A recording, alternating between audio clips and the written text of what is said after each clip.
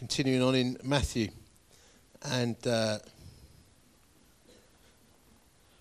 John has been beheaded, John the Baptist, and John's disciples have taken John's body. John had his followers.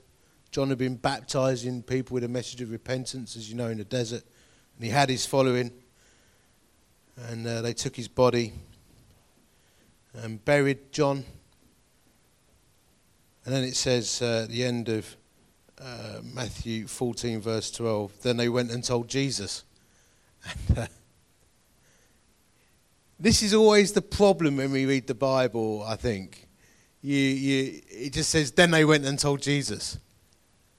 They're like leaders just lost his head.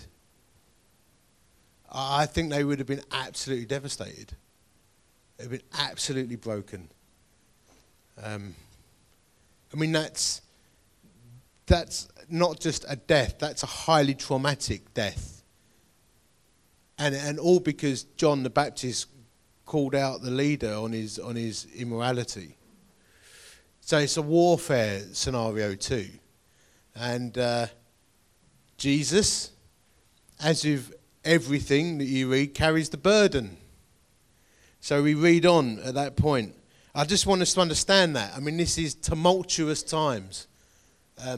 The beheading of John the Baptist is possibly, I've not actually read this anywhere, this is my thought, it's possibly to Jesus the firing of the starting pistol of the final showdown as he's heading to the cross. Like the battle lines are clearly being drawn, because you know in the first years of Jesus' life he kind of kept himself in the shadows, and even at the beginning of his ministry you'll notice he kept trying to dive off into the shadows, like he'd do a miracle and then he'd go, don't tell anyone, and then like disappear into the crowds. But now things are getting hostile and things are opening up, and so for Jesus to get the news from John's disciples, they would have come to him. I'm extrapolating here, I'm reading between the lines, but I think, you know, if you hear that someone's been executed unjustly and they're your leader, you'd probably be quite broken. So John the Baptist's disciples, they've probably got tears, they might not be able to speak properly, they're upset, it's stressful, and it all gets put on Jesus. And it says in verse 13, when Jesus heard what had happened, he withdrew by boat privately to a solitary place. This is Matthew 14 verse 13. And wouldn't you just do that? That's if you ever had that, you just think, I just want to disappear somewhere. Or is that just me? Honestly, I don't like commuting, but sometimes getting in my car early doors, sometimes I do actually breathe. I think, just that little bit of space before I see my diary before the start of the day. I look at my diary at 5:30, 5:45, and I think, ew. And the left shoulder starts creeping up. You think, oh. Then I get in my car and I put on a bit of a Pink Floyd and I suddenly feel well with the world. Funny that I need that little bit of time. But this is more than that. This is endgame starting pistol stuff. And not only that, we need to remember that Jesus and John the Baptist were born 6 months apart. And they were cousins. And they knew each other. And although it says in John's Gospel, John says, I didn't know him, what he means is I didn't know he was the Messiah. People misinterpret that. There's plenty of evidence in the Bible that they knew each other quite well. They knew each other by face. They knew each other by name. I imagine in Jewish culture, there's a lot of family jamborees taking place. They knew each other. So this is gutting stuff. Lots of interaction. Their lives were kind of entwined in so many ways. So when Jesus heard what happened, he withdrew by boat privately to a solitary place. And hearing of this, the crowds followed him on foot from the towns. It's like, go. I'd be like, go away. Well, that's what I might be thinking inside. But I wouldn't say that necessarily because of pastoral faff moments. But you might want to think, just leave me alone. Have you ever had that? Even sometimes, you ever sat down for a meal and the doorbell goes? Who's not had that? Then you open the door and it's, it's like, oh, hello. And you think, what do I do? Do I try and adopt the body posture of don't come in? Or have I got to be a good follower of Jesus? I'll leave you to answer that one. I think I know what you will do. Okay. Hearing of this, the crowds followed him on foot from the towns. When Jesus landed and saw a large crowd, he got really chipped up and told them all to go away. No, he didn't. He had compassion on them and healed their sick. As evening approached, the disciples came to him and said, "This is a remote place and it's already getting late. Send the crowds away so they can go to the villages and buy themselves some food." And Jesus replied, "They don't need to go away. You give them something to eat. We have here only 5 loaves of bread and 2 fish," they answered. "Bring them here to me," he said. And he directed the people to sit down on the grass. And taking the 5 loaves and the 2 fish, and looking up to heaven, he gave thanks and broke the loaves. This is an en masse, like communion moment. Can you imagine what that was like? I wonder how, actually. I don't know about you, but when I read the Bible, I get questions in my head that I can't always seem to answer. Like, how did he direct thousands of people to sit down? Was he in an elevated position and he's doing this? Can you picture the scene? And everyone's sort of, he's telling us to sit down. There'd be like a murmur among the crowd, wouldn't there? And then you can imagine, like, husbands and wives. Husbands going, he's saying sit down. She goes, "Oh, just go home and get some food." No, sit down. What do you mean sit down? What's going on? And then, "Little John, sit down." "I don't want to sit down, I'm hungry. I need to go to the toilet." So there's all that kicking off with thousands of people. I'm saying we read over this, but it'd been an amazing scenario. And so there's probably like a murmur over the crowd, like a bit of noise, and everyone settles down. And then it feels to me, as I read it, like it was a bit of a majestic moment. Everyone's now looking. The murmur dies down. Thousands of people. And then Jesus looks over everyone and then looks up to heaven and breaks the bread. I think that would have been awesome. I think it would have been a highly, highly powerful moment. All day there have been healings. Heaven has been manifesting itself. Don't forget that. This is not just like the 5 loaves miracle. All day there have been heavenly activity. Did you notice that? Like, the stuff's been kicking off. Blind people have been healed. Lame people are walking again. Deaf people are hearing. People with skin diseases have been healed. The crowds are gathering. So it's like, it's a highly, highly powerful moment, actually. And he gave thanks and broke the loaves, and he gave them to the disciples, and the disciples gave them to the people. And they all ate and were satisfied. And the disciples picked up 12 basketfuls of broken pieces that were left over. And the number of those who ate was about 5,000 men, besides women and children. Now, one of the things I have wondered about this, as a little sideline, is, did everyone who was present know about the miracle? I don't know, actually. Because I think if you're sitting there in a massive crowd of multiple thousands, maybe 15,000, 20,000 people, and food is coming to you, just like, oh, cheers. And you're eating it.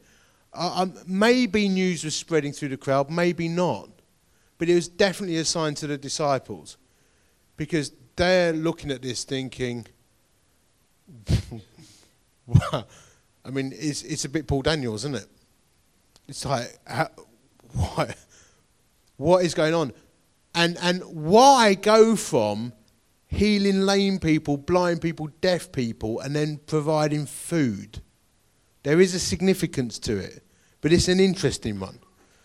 So for me, this is a highly charged time, and there's a few things that to me leapt out as I read it, which we'll try and navigate together. Remember what I said. I think Jesus was probably devastated and probably had loads of conflicting emotions going off. And his first response was to withdraw. Now, I sometimes want to run away, or I find myself sitting on the edge of my bed, like getting in the early hours of the morning. No, I've got to get up again the next day. And I can find myself sitting on the edge of the bed thinking, I just want to go back to bed. Or I could just do with taking a bit of time out, going on my motorbike for a bit, or going for a cycle ride or something. That's actually not the reason why Jesus withdrew. He's not trying to withdraw because he's trying to do a runner. Jesus withdraws to lonely places often in the Bible, and not an exhaustive exercise, but I went through the Bible, New Testament, Gospels, trying to find how many times it says Jesus withdrew to quiet places, or Jesus, went up into the mountainside. Over 20 times like that. Just found these things very, very quickly. And it says, doesn't it, in Luke 5:15, it says Jesus often withdrew to lonely places. Why did he do it? Jesus did it because when he went away, all he wanted to do was commune with his Father. He wanted to recalibrate and commune. I want to run away because I'm feeling selfish and chipped up. I'm going to go and ride my motorbike really fast in France and escape. But actually, that's not why Jesus did it. Jesus had a rhythm of doing it. And it's fascinating. And I tell you what, I felt a little bit convicted when I read it. Because I think there are times when I do that and I practice it. So sometimes I don't put my Pink Floyd on the car. I always try and put my Audible Bible on in the morning. I've got a little Audible app.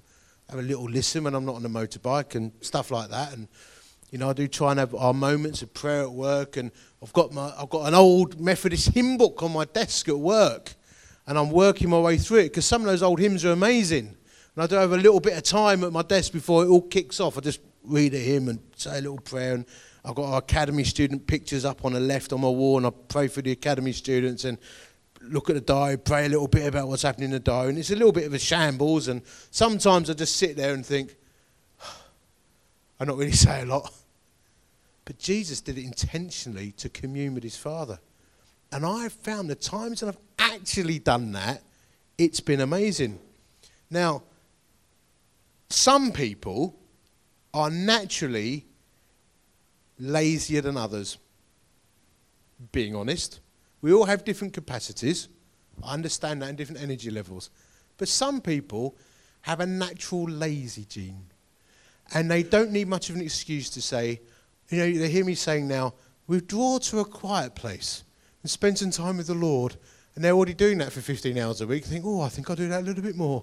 Cole's so right. My life's so stressful. I think I just need to lie down. I went to church this morning. I'm shattered. I'll just lie down. Now, there are some people who are naturally lazy. Let's just call it for what it is. It's just true. You don't need to do what I'm saying. You're already doing it. I'm talking to people who are rampant activists who don't pause. And there are loads of us here like that. There are loads of people who just don't stop. A little bit workaholic, a little bit on the ADHD spectrum,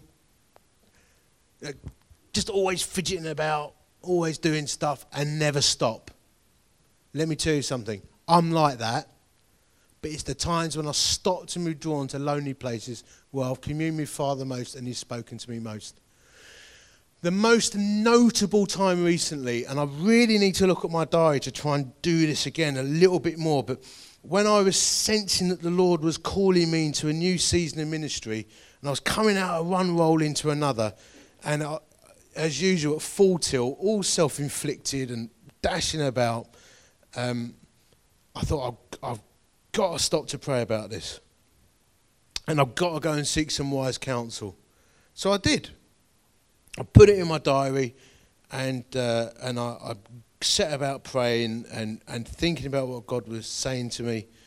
And then nothing particular happened when I did that on 2 half-day occasions. But immediately afterwards, it was startling. I went to one meeting with Andy Hawthorne, who I work with at The Message, and he said, "Oh, it's amazing." He said, "We're having all these prophetic words about open doors." He says, "This season of open doors for ministry, and I've had it 3 or 4 times." And he said, I really want to keep talking with you. It's before I work there. He said, because I just sense like you're one of these, like, there's an open door for us to work together. I went, "Oh, it's great, you know." Now I'd just come out of my like little prayer time sort of season a few weeks before.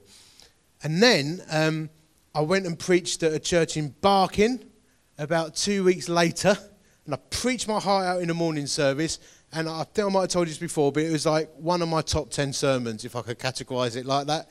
Humanly speaking, I thought, you know, you're coming to the end, the closing line. I thought, smashed it. Bit fleshy, but I went, smashed that. That was a good one. Yeah, I think I'll take the recording of that one. So anyway, I thought, definitely a bunch of people are going to get saved. So I made a gospel appeal and nothing happened.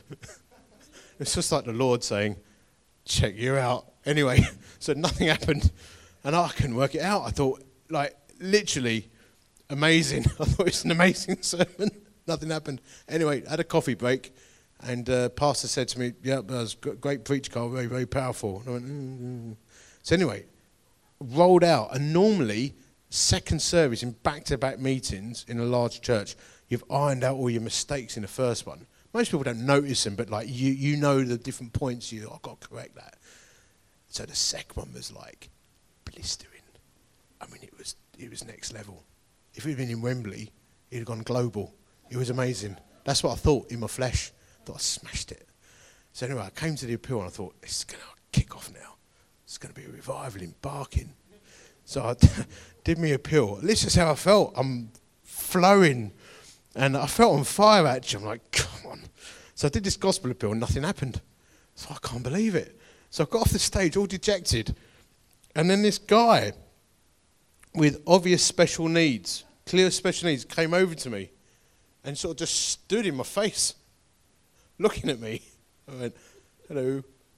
He went, and he just went like this. He looked at me and he pointed and he went, "Open doors, open doors. There's an open door for effective ministry over your life. Take the open door. It's an open door. There's an open door. There's an open door. There's a very open door for ministry in your life. Open door." And walked off. I thought, wow, that's a shiver down the spine moment. Came out of my time of prayer, see. So I'd take myself away to God, speak. Just need to commune with you, God. I'm not in the right place. I need you to speak to me. And sitting there listening to the Lord. But in 3 weeks, that happens. But it's still not enough. So about 2 weeks after that, I'm speaking at something else. And this guy comes up to me. And I'm speaking at a conference, actually. I'm in a big coffee area. And this guy comes up to me and he says, touched me on the shoulder. He said, "Excuse me, Carl Beecher." And I went, "Oh, yeah, hi, mate." He said, I don't want to disturb you." He said, "But I painted you a picture." I went, "Did you, mate?" I went, "Yeah."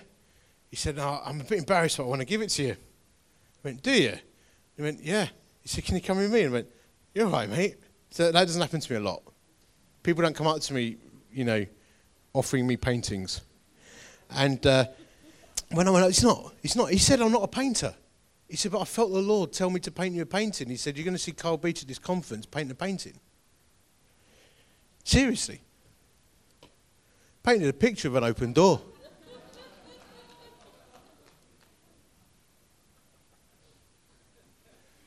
I thought, how amazing is that? Why did Jesus withdraw to lonely places? Because he communed with his Father. He got direction. Heard from heaven. So do you do that? You build in time for that in your busy life. Get up early. Take yourself away. Maybe building a rhythm that a couple of times a year, no matter how busy you are, what job you do, you can do that. Now you might say, "Well, it's all right for you, Carl, you're a minister." No, I'm not. I'm actually a charity director. I'm busting hours. I've organised days. I'm an 8 to 6 guy. I've an office and staff to run. I don't have that rhythm in my diary. My diary doesn't allow for it, so I have to build it in. I'm like you. I have to build that in. I've got other stuff kicking off. but you've got to find the time to do it. Jesus did it for a reason. People rarely get balanced on this, but if you're a person carrying pressure, I would say individually, as a couple, as a team, try and build it in. And I just sitting there over the last couple of days thinking, goodness me, I'm getting to a stage now where like my kids are not kids, they're young ladies, they're going to be, shooting off wherever, doing their thing. If there's ever a time that Karen and I need to actually build that into our lives much more intentionally, no excuse, we've got to find that rhythm. No matter how old you are, young you are, what circumstance you're in, it's where God speaks to us. I think it's so important. And another little interesting thing that really spoke to me as I looked at this was it's fascinating to me in the Bible how many times these things happen in the wilderness places. Like this feeding of the 5,000 was in a wild, desolate place. Jesus was tested by the devil in a desert place. But it's also where he was filled with the power, the miracle, dynamis power, the Holy Spirit in a desert place. Moses in Midian encounters God. John the Baptist preached repentance in the desert. David hid in the desert and re-strengthened himself. Nebuchadnezzar surrendered to God in a wild place. Job's life changed in the wild. Abraham's life changed in the desert. I could go on. It's a really interesting thing. And I was saying to God in my prayers, wait, what does that mean? And it was this little whisper, and it's a very subjective thought really, but there's a little whisper to me from God to say, sometimes in life you have wilderness seasons. You can feel like you're in the desert and that doesn't feel like a great place, right? But do you know what? You might think you're alone in the desert, but the Bible tells me that God is always present in the desert. It's always there in the wilderness. You just got to listen to him. And sometimes you've got to intentionally take yourself there. And sometimes life throws you a curveball and you find yourself there. And it might be that you are feeling like that this morning. And I do simply want to encourage you under God to say, you might think you're alone. But in the Bible, we are never alone. God is always very, very present in the wilderness places. If only we navigate that properly and reach out to him, then I think we'll find him. But then, of course, the inevitable happens. Jesus is trying to run away, and then everyone follows him in the story. And he doesn't get all chippy and weird about it and shut the door on people. He has compassion and heals the sick. And we're talking hundreds and thousands of people here. And that is to me quite remarkable. He is grieving. He's humanly probably traumatized. His cousin has been beheaded. He takes himself away to commune with his father. And what happens? Us lot mob him. And that's what we would do. But he has compassion. And he heals people. It strikes me that Jesus always seemed to have time for people. Always had time. He's in the midst of a crowd and he'll bend down and talk to a little kid, or, he's been hustled along and someone touches him and he feels power and he talks to a woman that everyone would have deemed unclean because she was bleeding and all of that stuff. Always seemed to have time for people, which is actually what all this is all about. So much of life, actually, in fact, nearly all of life, boils down to relationships. Most of our trauma comes out of relationships. Most of our most exciting moments come out of relationships.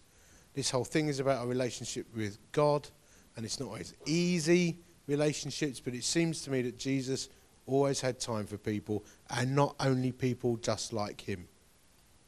In a church, there will be instinctively people who are like you, that you instantly commune with. Then there will be people that you don't instantly commune with. And actually, that is your kingdom challenge. Your kingdom challenge is to make friends with people and spend time with people who are not simply like you. That's one of the greatest challenges of the kingdom, actually. And it's an exciting one, because when you do get to know people who are not instinctively like you, sometimes you find out all sorts of weird and wonderful things about people. And it's amazing. And some of my best friends now are not people who instinctively like me. which is a beautiful thing, actually. And I think that's what it's all about underneath everything. It's relationships. So I wonder what our equivalent is of Jesus being mobbed unhelpfully by people. And I typed out a little list. Maybe it's opening your home, but in an unplanned way. Like you can tick the box of hospitality by hosting a group or something, or a pre-planned dinner party. But how different would it be if we actually lived more communally and opened our lives? Opened our doors up a bit. Now you've got to work out what that means. But if we had a permanent sense of welcome, with boundaries, so you don't go nuts, but you had a permanent sense of welcome about you. What an amazing challenge it would be if each of us had dined with each other at some point over the next few years. Well, I think that's a good challenge. I mean, you know, if you don't cook, get a Chinese in. It's an excuse for a pizza. And like when Karen says to me, well, we can't do another takeaway, say it's community, sweetheart, we've got to do it. Take the stress off. Maybe it's being prepared to be inconvenienced. Jesus, it strikes me, is always prepared to be inconvenienced by people because he loved people. The driving thing is here, he had compassion. I just find that a challenge. And I would say that Karen and I ebb and flow on this. We can be really good at opening our home. And we can be really good at pre-planned meetings and mass hospitality and all that kind of stuff. And we're also very good at closing the gates and putting steel shutters over the windows and hiding on the floor and pretending we're not there. Never done that? You know what I'm saying? Because you're tired. And that's where you do need the boundaries, but I think it's a challenge to have that sense of welcome. And certainly in the past we've, and to an extent now, had a seasons where it was always unexpected who was going to be in my house when I got home, and do you know what? That's the times when we saw the miraculous, and they were the most sacred times we've ever had, I would say. So it's a challenge to us all. The next thing we see here in this passage as we meander our way through it, and I've not got a whole bunch more to say, but I think what we do see here is obviously, and you cannot look at this passage without mentioning this, the miraculous Jehovah-Jireh provision of God. And it is an absolutely startling thing. And you see this again all through the Bible, don't you? Manna in the desert for the Israelites. There's echoes of Elijah and the widow, Elisha feeding the 100. Isaiah spoke of food for those who can't afford it in Isaiah 55. There's just loads of stuff about the provision of God in the Bible. And I could go on and on about that from, quoting you loads of verses, but I think the most important thing is to say, when we step out for God, he always provides. And I've never known him not to. Going back to the early days of starting out, when we had emptied our bank account, we left the bank and we were just passionate about telling people about Jesus, and we spent a few years really without a salary, and I was remembering with Karen yesterday how there was a time once when it was getting a little bit tight, to say the least, and a little bit, stressful, and wondering where the food was going to come from type level. And we did come home once and find a whole bunch of shopping on our doorstep, and it's like, wow. Like, honestly, like when you get to that level and you go home and someone's left a load of Sainsbury's bags on your doorstep, or Tesco, or whatever it was at the time, it was quite a few years ago, you think, God's really got us. Like, you felt it was like millionaire type provision. You're like, we're loaded because of all this shopping. It was amazing. And I remember another time I was I was planting a church and commuting to Bible college twice a week from Essex to South London. It was like 2 hours each way. So I'd go on a Wednesday morning at 6, come back in the evening to run a youth group, then go again on Thursday morning at 6, then come back and run a home group, and then I was planting the church the rest of the week. And it was very expensive, even though petrol was like, must have been like 30p back then or something stupid. It's still very expensive when you've got no money. And I was paying for the Bible college fees, and I was getting a bit desperate, you know. This is like before we got to the no food level, and I was a little bit desperate about it. And then the treasurer from the big congregation up the road asked for a meeting to discuss my finances. And I was like, we're getting in, he's going to give us some money. We're going to be loaded. It's going to be brilliant. Anyway, he sat down with me in my little study and he said, we met in the eldership. So I was like planting this little church down the road. He said, we met in the eldership and very concerned to be providing for you because you're not getting paid. And he said, you go across the Dartford toll, don't you? You go through the Dartford crossing twice a week. I went, yeah, I do, yeah. He said, well, we've voted to pay your Dartford toll every month. And I was like, yay. But thanks a lot. No, but actually, do you know what the weird thing was? Actually, at the time, I felt really grateful. I did actually. That's £20 a month. That's £20 a month. That's a lot of money. It's funny how when God reduces you, how the little things become a blessing. The simple things become a blessing again. There's something sad, actually, when in our culture, the simple things cease to be a blessing.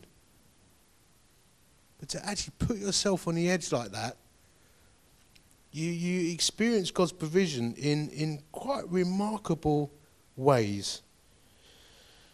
And that simple little bit of bread, bit of fish, people are satisfied. There's something simplistically beautiful about this story, actually. They've been healed and fed. And I wonder too, a little side thought, how sacred it was that they were in community like that when they did it. Actually sharing that meal together with the Lord there. Now, I am not good at this. I do like a chilled out TV dinner, I've got to be honest. Life can be so busy, sometimes I just want to sit back in front of the TV and watch nothing. And eat food like a zombie. Now some of you will be shocked and horrified about that lack of middle class discipline in my life, but I am from Essex. And I sometimes I just want to sit there and go, ugh, and shovel food in and watch complete and utter junk on the TV and not commune with anybody and pretend that I'm with my family by making them do the same thing. Karen, on the other hand, is a proper godly person and likes us to sit around the dinner table. Can be so annoying sometimes. And I think, I just want to put my feet up and not talk to anyone because I'm so tired, shoveling the pasta. But Karen will say, we're going to sit around the table together. And we do. And I would contend that my girls are quite entertaining company. And we have interesting conversations around the table. But when I look back at the times we have sat around the table like that, they have been some of the most precious times. And I think they're like me deathbed memory times, actually, girls. I've been like dying one day and I think, oh, I remember when Karen made me sit around a table for me spag bowl and my daughters were there. It's like sacred memories. I'd like to think I'd thrown another statement like, tell everyone about Jesus, Emily and Annie, before I do that. But anyway, they're sacred times. Communing together as people are sacred moments. That is one of the reasons why we try and do communion like we do. And it's not everyone's cup of tea, I get that. But actually want to commune with each other. Pray with each other. Bless one another. Get to know one another. Eat meals together. Share times together. In the presence of God. I think it's hugely sacred. And there's a significance behind this story in that too. And finally, I think theologically there's something quite remarkable here. Did a little bit of map research. I do like me maps and stats. And this miracle took place on the western side of the River Jordan in Jewish territory. And I think, where it flows into the Sea of Galilee, and I think that's very significant. I think that's Jesus saying, I'm with you here, Jewish people. I'm here for you and I will provide for you. And I will save you here. I think it was a sign. And I don't think you can ignore the fact there were 12 baskets. God's very mathematical. I think it's representative of the 12 tribes. I think that's why that happened there. But in chapter 15, if you cheat, he does the same for 4,000. And some people say, why did they repeat the story? Because it was in a different place. The next time he did it was in Gentile territory. And he was saying, actually, I'm going to provide for the world. I'll do it here and I'll minister there. I'll do miracles for the Jews. I'll do miracles for the Gentiles. That's massive back in that time. So we mustn't miss that. Underneath all of this is also a rescue story of I will provide for the world in Matthew 14 and 15. That's a massive, powerful sign to us all. I'm here for everybody. I'm here for all of you. No matter who you are, your backgrounds, I'm here for all of you. Amazing.